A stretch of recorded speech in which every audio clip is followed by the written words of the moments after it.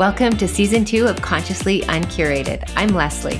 And I'm Michelle, and we are so excited to invite you into our beautiful, messy lives. This will be a space to talk about the real stuff and hopefully leave you with some practical takeaways. Think of it as rent a best friend for when you need us. We hope this podcast allows us all to be human, to feel, and to lean in. To catch our latest episodes, follow and subscribe. We're glad you're here.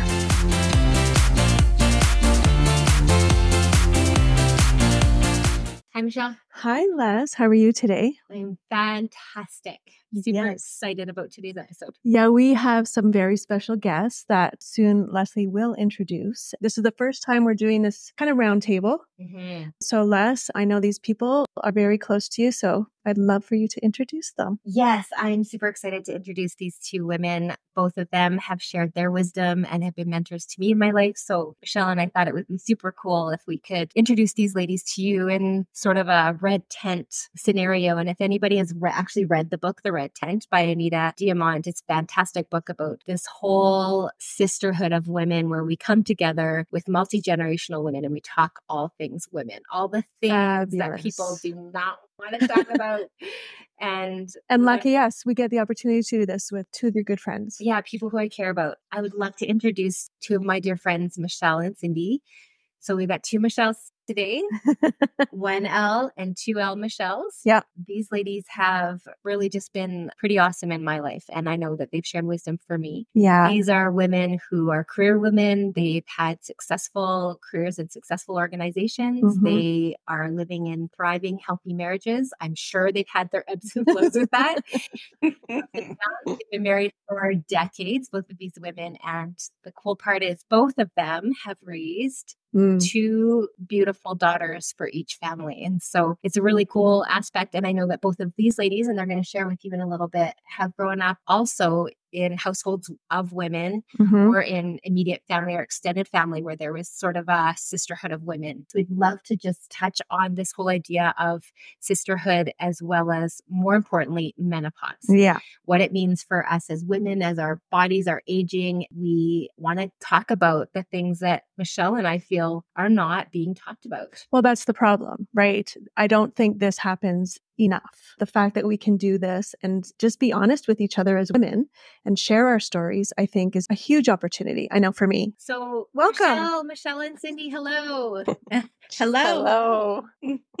First thing I wanted to ask quickly before we get into this, how did you guys feel about this when we invited you to do this? Be honest. Oh boy. I was excited actually, because I don't think we talk about this kind of stuff enough. You know, it's one of those things that seems to be a taboo subject. And yet deep down, I think we all want to talk about it. At least I do.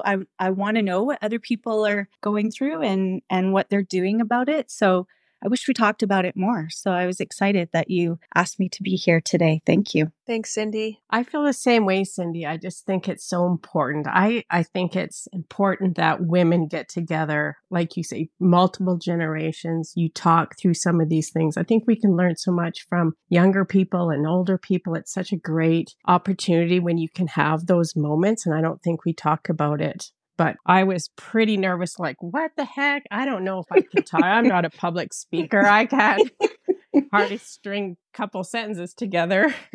Sometimes when I need to. Right. So if you guys are all together with your friends, with your girlfriends, does this kind of conversation come up? Like, really? So Cindy, I know you grew up with a sister, but then you had lots of extended female cousins. And then Michelle, you grew up in a house full of girls. Yeah. So did you guys actually talk about, when you got your periods, when your body started to change in menopause or perimenopause? How did that play out for you guys? Yeah, good question. I grew up on a farm, so I was more the rough and tumble kind of tomboy as a young girl growing up, but the scenario lent itself to that. But I was surrounded by female cousins. Most of them were younger than me, so they weren't going through the same things as me at the same time. But once we kind of all hit that point where we were all having our periods, then yeah, absolutely. We'd have sleepovers and we talk about, our embarrassing moments and what did you do about it? And what brand of tampon are you buying? And, all the things. So I felt like I had people around me. It wasn't a hush hush topic too Wasn't much. taboo. No taboo. Cool. Outside of that circle of my close cousins and whatnot, we didn't talk about it. I mean, I didn't talk about it with friends, girls that I went to school with. That was a little, just it felt too private, but I could do it with close circle with my cousins and that because we understood each other. Right. There's a trust there. Mm-hmm. Yeah, I grew up with, 4 sisters. So there's 5 of us and my mom. I'd say when I was thinking about how we sort of grew up that way, there's a pretty big age gap between us, like 12 years between the oldest and the youngest. Yeah. So a lot of times we didn't really get into some of those things, but I do have to say that we don't have any topics we don't discuss, but I don't remember talking about a lot of that stuff like my period. Maybe with my sister who's closest to me, we talked a little bit about that. We did talk a lot about life and, we ate dinner together every night and we had lots of family time. And so we, So you discussed this around your dinner table? Well, we didn't discuss all these things, but there was no topics that we didn't talk about. And we were very open and we shared everything. Like we shared bedrooms, bathrooms, all that stuff. So you had no personal space. So it was just like a crazy, crazy time with all these women. I'm sure it was crazier than what I can remember because, with 6 women all having periods, I mean, it's got to be crazy, right? Yeah. Your poor dad. I know, right? I want to ask you is the dads. So Cindy, your poor dad, you and your sister and your mom, and then your tough and rumble farm dad, cowboy. Right? It was just girls. Women. Yeah. And so Cindy, tell us a little bit about how your dad dealt with all this. Did you guys just not talk about it around him? Yeah, we talked about a lot of stuff, but that one was not a topic that we brought my dad into.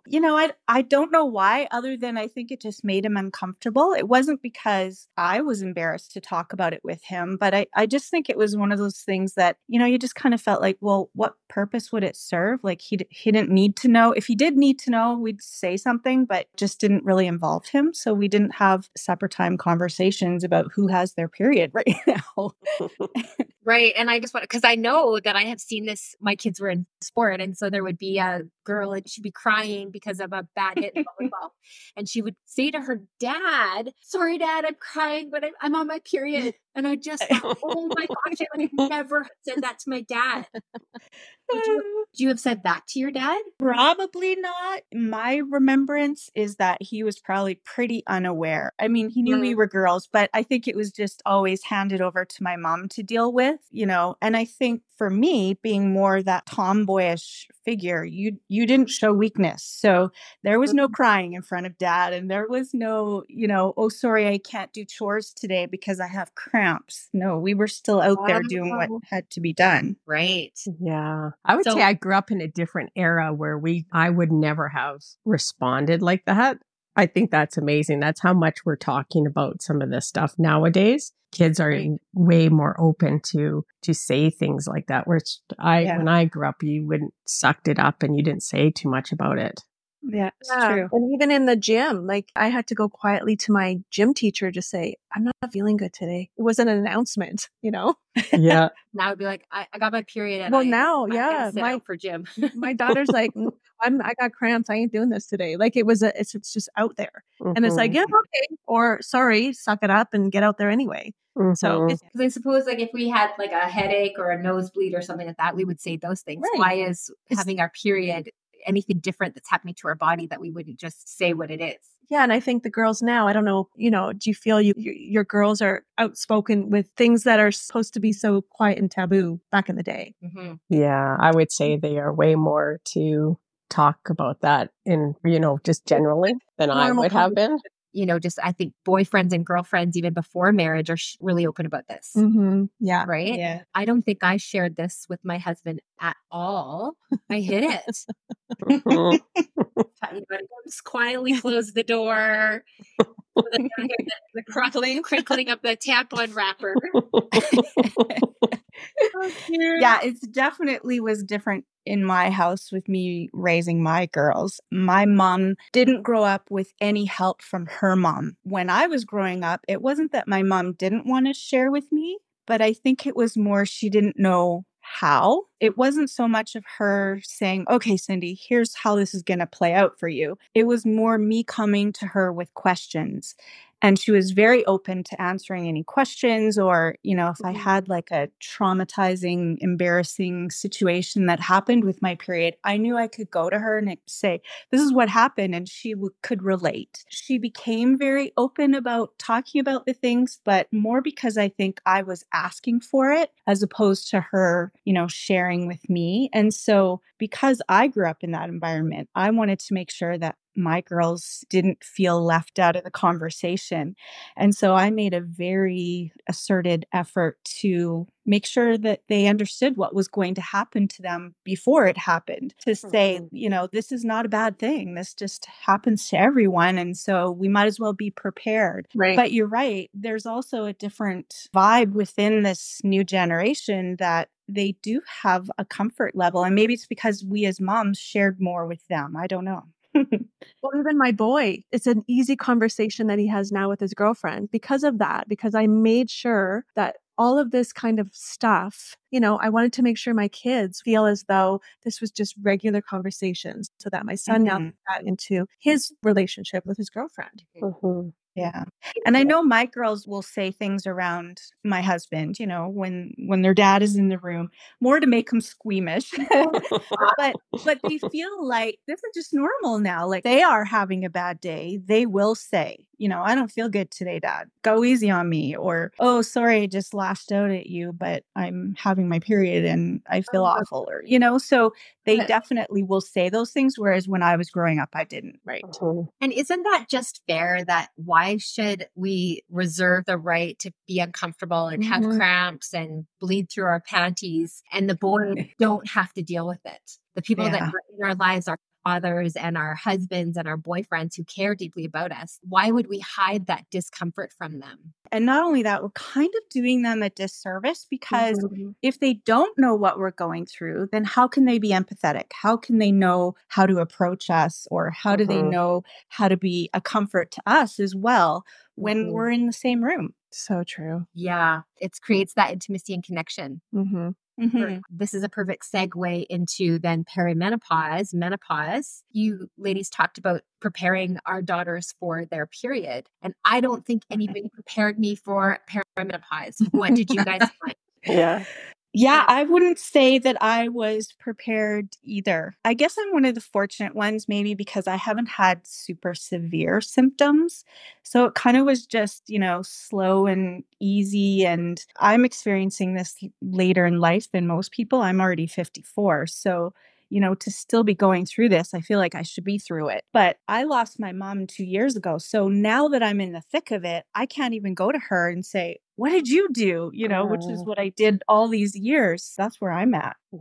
Yeah, that's a tough one for sure. The place that you would have gone would have been your mom, right, Cindy? So that's hard. Yeah, exactly. And I'm trying to think back, well, what was it like for her and what was she going through? Can I remember what she was going through and what did she do about it? One of the things I do remember is she at one point did look into hormone replacement therapy. Yeah. And for a while, that was her savior. Like she did it for quite a while and actually encouraged me to look into it as well. But that was several years ago. So, and she shared that openly with you. How did that conversation start? Well, I don't even remember where she got onto it. I think was talking with a bunch of her friends. And then she looked up this doctor that was in Edmonton, and this was back in the day of information on DVDs. So they gave her a DVD and she went home and watched it and said, yes. Oh my gosh.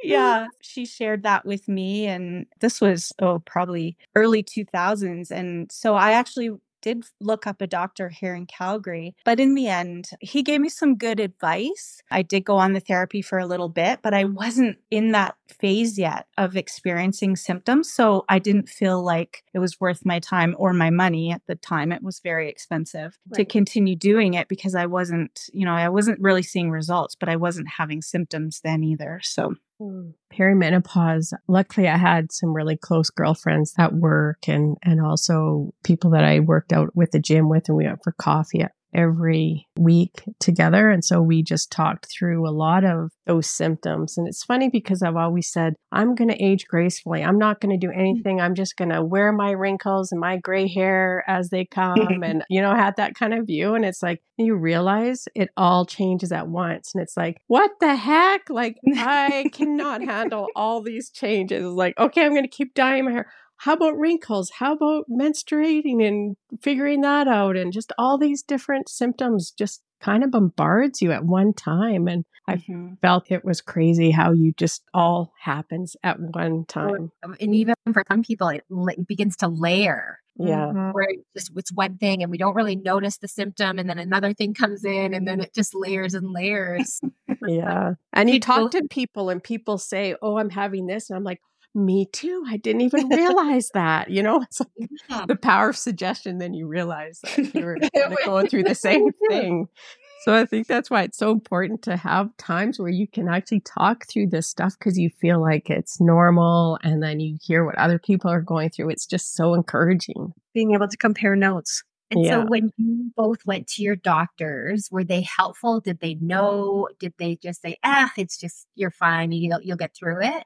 I went to my doctor a few times, but I just kind of feel like what are your symptoms? And we can manage your symptoms. And I really had a hard time figuring out what were my symptoms that I wanted to treat. So I didn't find them very helpful, actually, through perimenopause and that time. So I just took the advice, I think, from a lot of my girlfriends, tried different things and sort of stayed active and connected. And I think that kind of got me through a lot of that stuff. Yeah. And that's the great thing about having a community of girlfriends. Yeah. Like if you don't have that, or even just one extra, right? One other. I mean, and if your doctor's not giving you that advice, that help, then what do you do if you don't have your people? And I agree with you, Michelle. I think for me, when I was hit perimenopause, my body just didn't feel right.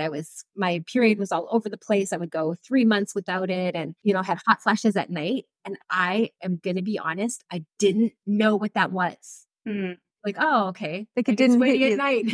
No. Right. I wouldn't have said, oh, I'm in perimenopause now. Yeah. It wasn't until I started hearing from other women, menopause is killing me, that I was like, wait a second. Yeah, I was shocked that you didn't realize those were symptoms of perimenopause. I know, but my mom and I don't talk. It's not like I sit around and have coffee with girlfriends. We're like, so ladies, how are your peris going?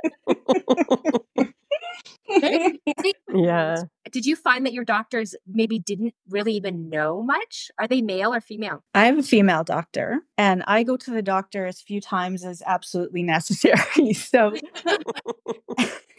So she wasn't my first avenue to explore this. I think probably more of what I learned was either through talking like friends, as we've been saying, or I would just look it up on the internet. We're left to our own devices. Yeah. And then, of course, you kind of are in that age category. I see it coming up on suggested posts on my social media a lot now.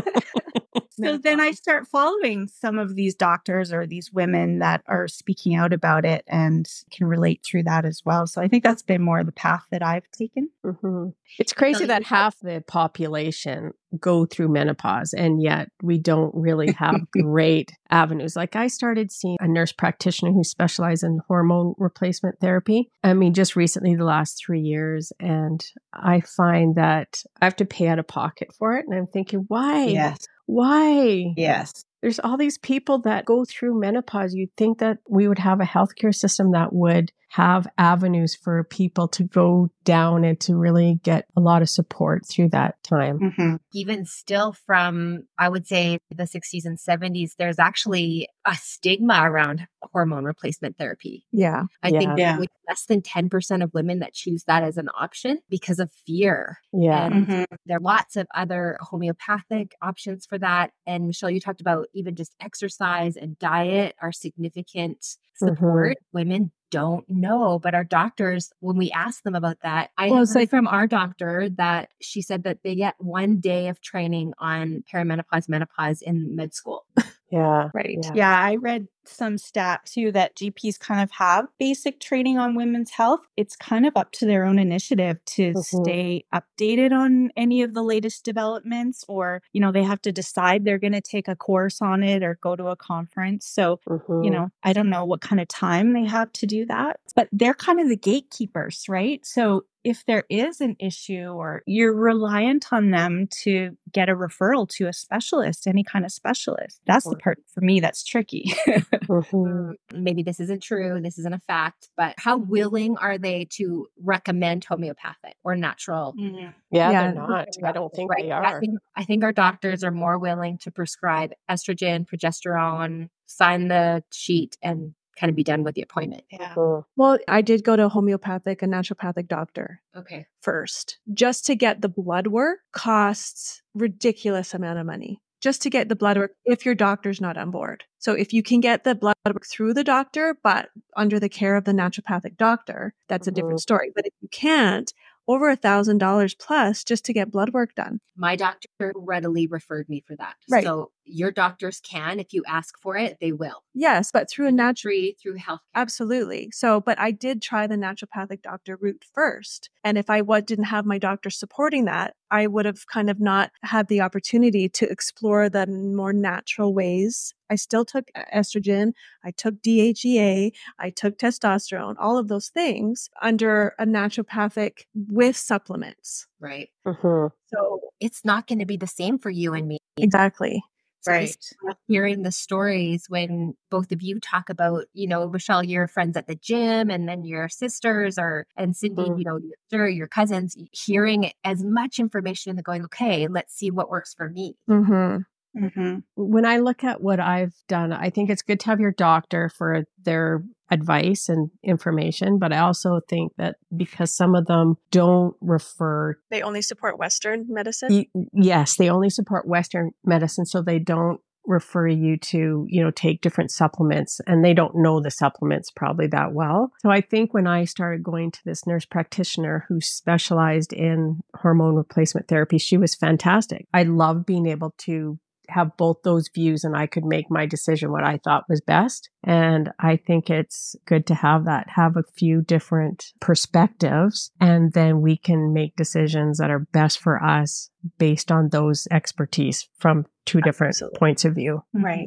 I totally agree. Yeah. So then in the end, what is working for both of you? We're not promoting anything, listeners, telling our stories. It's going to be different for everyone. But if we could just share a little bit about what's working for each of us, please take that information and see what you can find about it. Yeah. So for me, I would say that because I had already visited this HRT doctor way back in the day, even though I stopped the actual therapies, some of his other recommendations I kept doing throughout the years. So the first one is he said, you need to be on magnesium. Magnesium, I think, has been one of my saving graces because my symptoms aren't super extreme. So I would like to think that magnesium is one of them that's helped me through that. And then he said, definitely be on vitamin D and vitamin B12. So I have been taking all three of those for probably 20 some years already. Maybe that's why I don't have extreme symptoms, but I'm very, very grateful to that advice.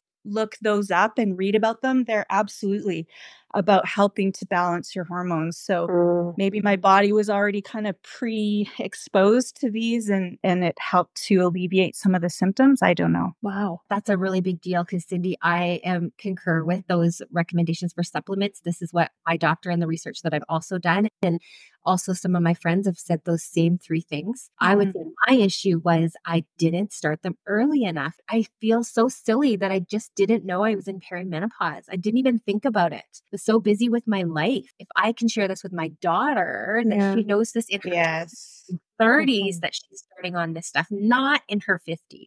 The supplements. Yeah. Yeah, I've been doing a little bit. Like when I would see my practitioner, I do a whole bunch of blood work, and then she would kind of talk to me about my levels. My level should be a little bit higher than this. It's kind of normal, but low, and you can add this and add that. So I've done a few things. So I did take estrogen and progesterone and then added different supplements along the way. And I feel like that's kind of how I'm managing it now. And do you think that it would have been helpful to have started that earlier? Or do you think it was just right on time? Yeah, no, I think I should have started it earlier for sure. I kind of just go through life thinking that things will work itself out. And so sometimes I just don't act fast enough on it. I've always wanted to go down those roads, but I never really knew how to do it or who I should go through, who I should contact, or, what practitioners would be the best. And so I really kind of fell into this practitioner, and so glad I did, because I feel like she's just given me so much information, and I really view wellness very similar to her. And so I've just really appreciated that. But would that have been better if I did it 20 years ago? Absolutely. Mm-hmm.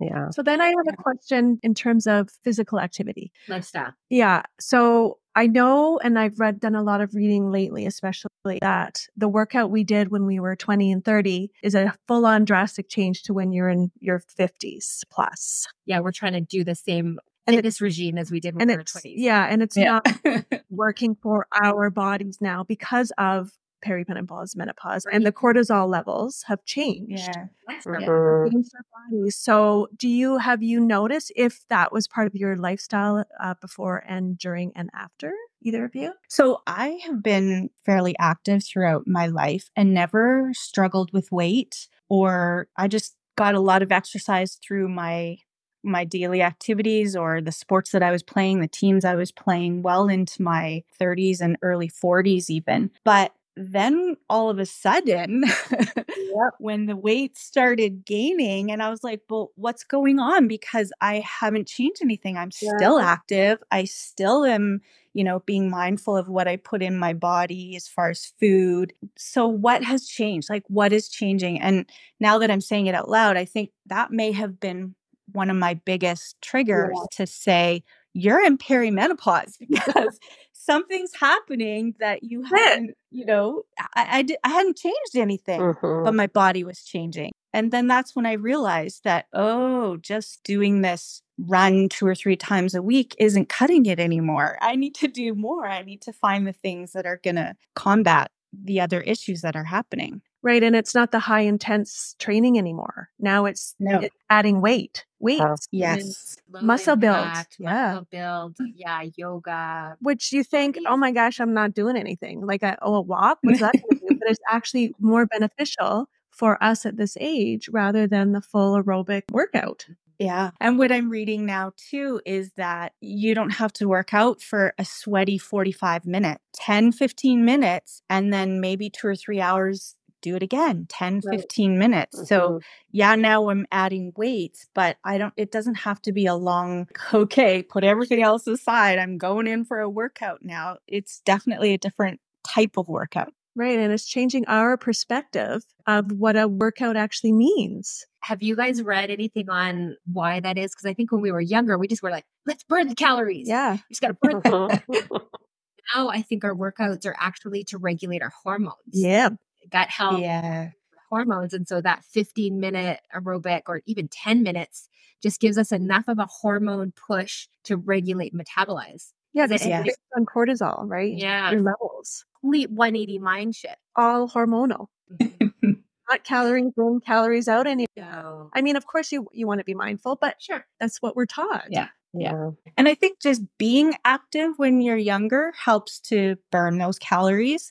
As you get older, because all these changes are happening, your metabolism is different. And so you do have to be more mindful. You have to be more specific. It's not just any old thing will do. You now need to target what the issue is. Right. Yeah. Michelle, you are an avid golfer. And so you are out walking miles and miles a week in the summertime. Yeah. Yeah. And I feel like you look fantastic. And I wonder, you're just happy out there more than anything.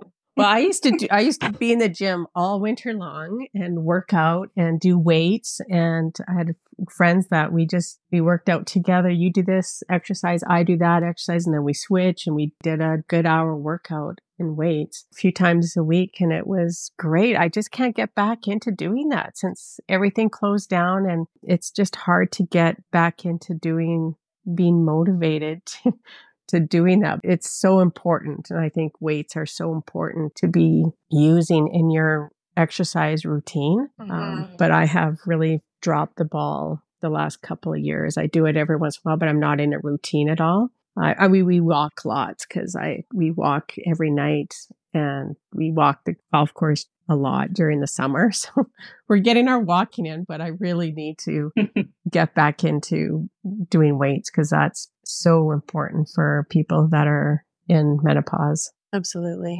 Yeah. Mm-hmm. And with people. Do you find And that with people. both of you are more motivated to do something if it's golf, or if you're going to go to the gym, you're going to go with your friend, right? Cindy, or you'll go skiing with Don or something like that, right? It's more just for the enjoyment of being outside. How do you Exactly. Then it feels more like you're just having fun. You're not thinking about burning calories. You're doing it because you're having fun. Yeah. So, I yeah. agree. We've earned the right at this point in our lives to enjoy ourselves. Yeah, like it's always our bodies are saying, whoa, like ease up. You do not. Give me a break, man. Yeah. Go have fun. Yeah. Yeah. Yeah. Totally. We just haven't been listening to it Yeah. when it's telling us to slow down. So as we start to wrap up here, I wonder if either of you want to leave us with, if there's any advice to someone out there who's needing a little extra oomph in managing their time in our lives. Is there a piece of advice you could leave us with? Not just menopause. Yeah. Yeah.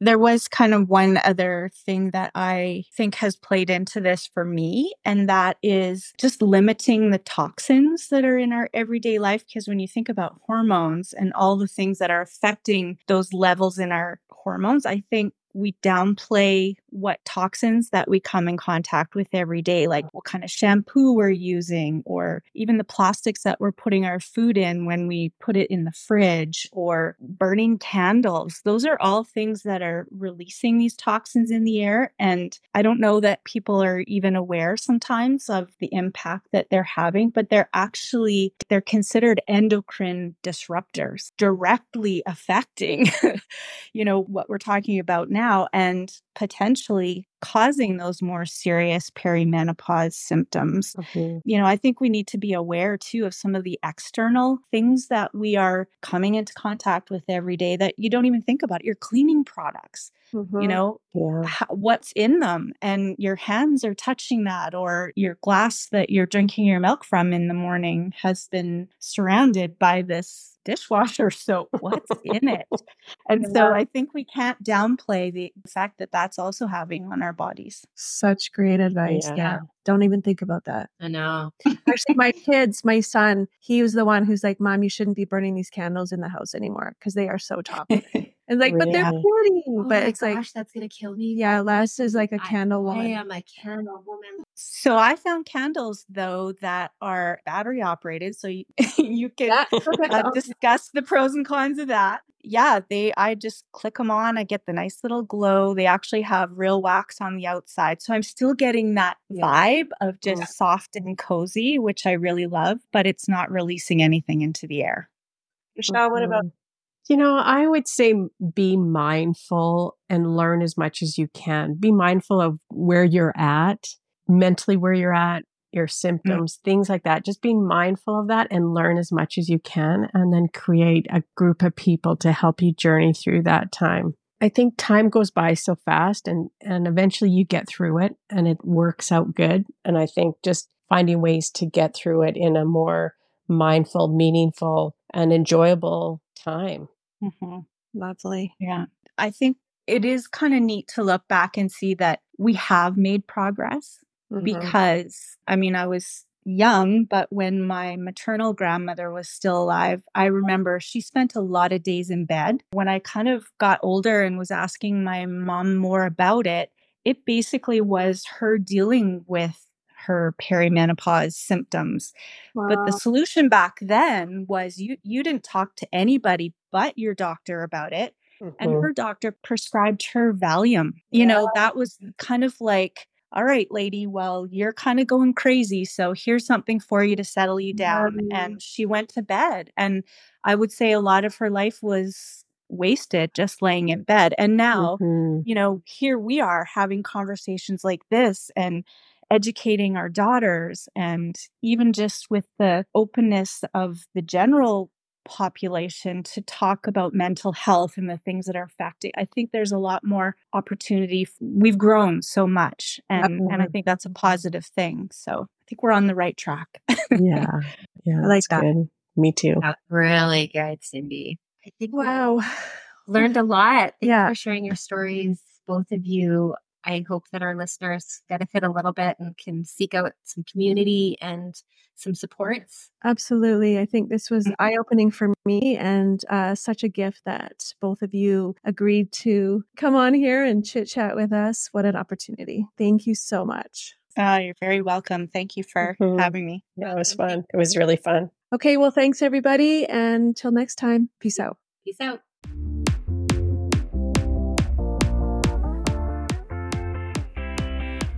Thanks for making time to be with us. This is Life Consciously Uncurated. We hope that our stories inspire you to live a life that you want to live just as you are. Until next time.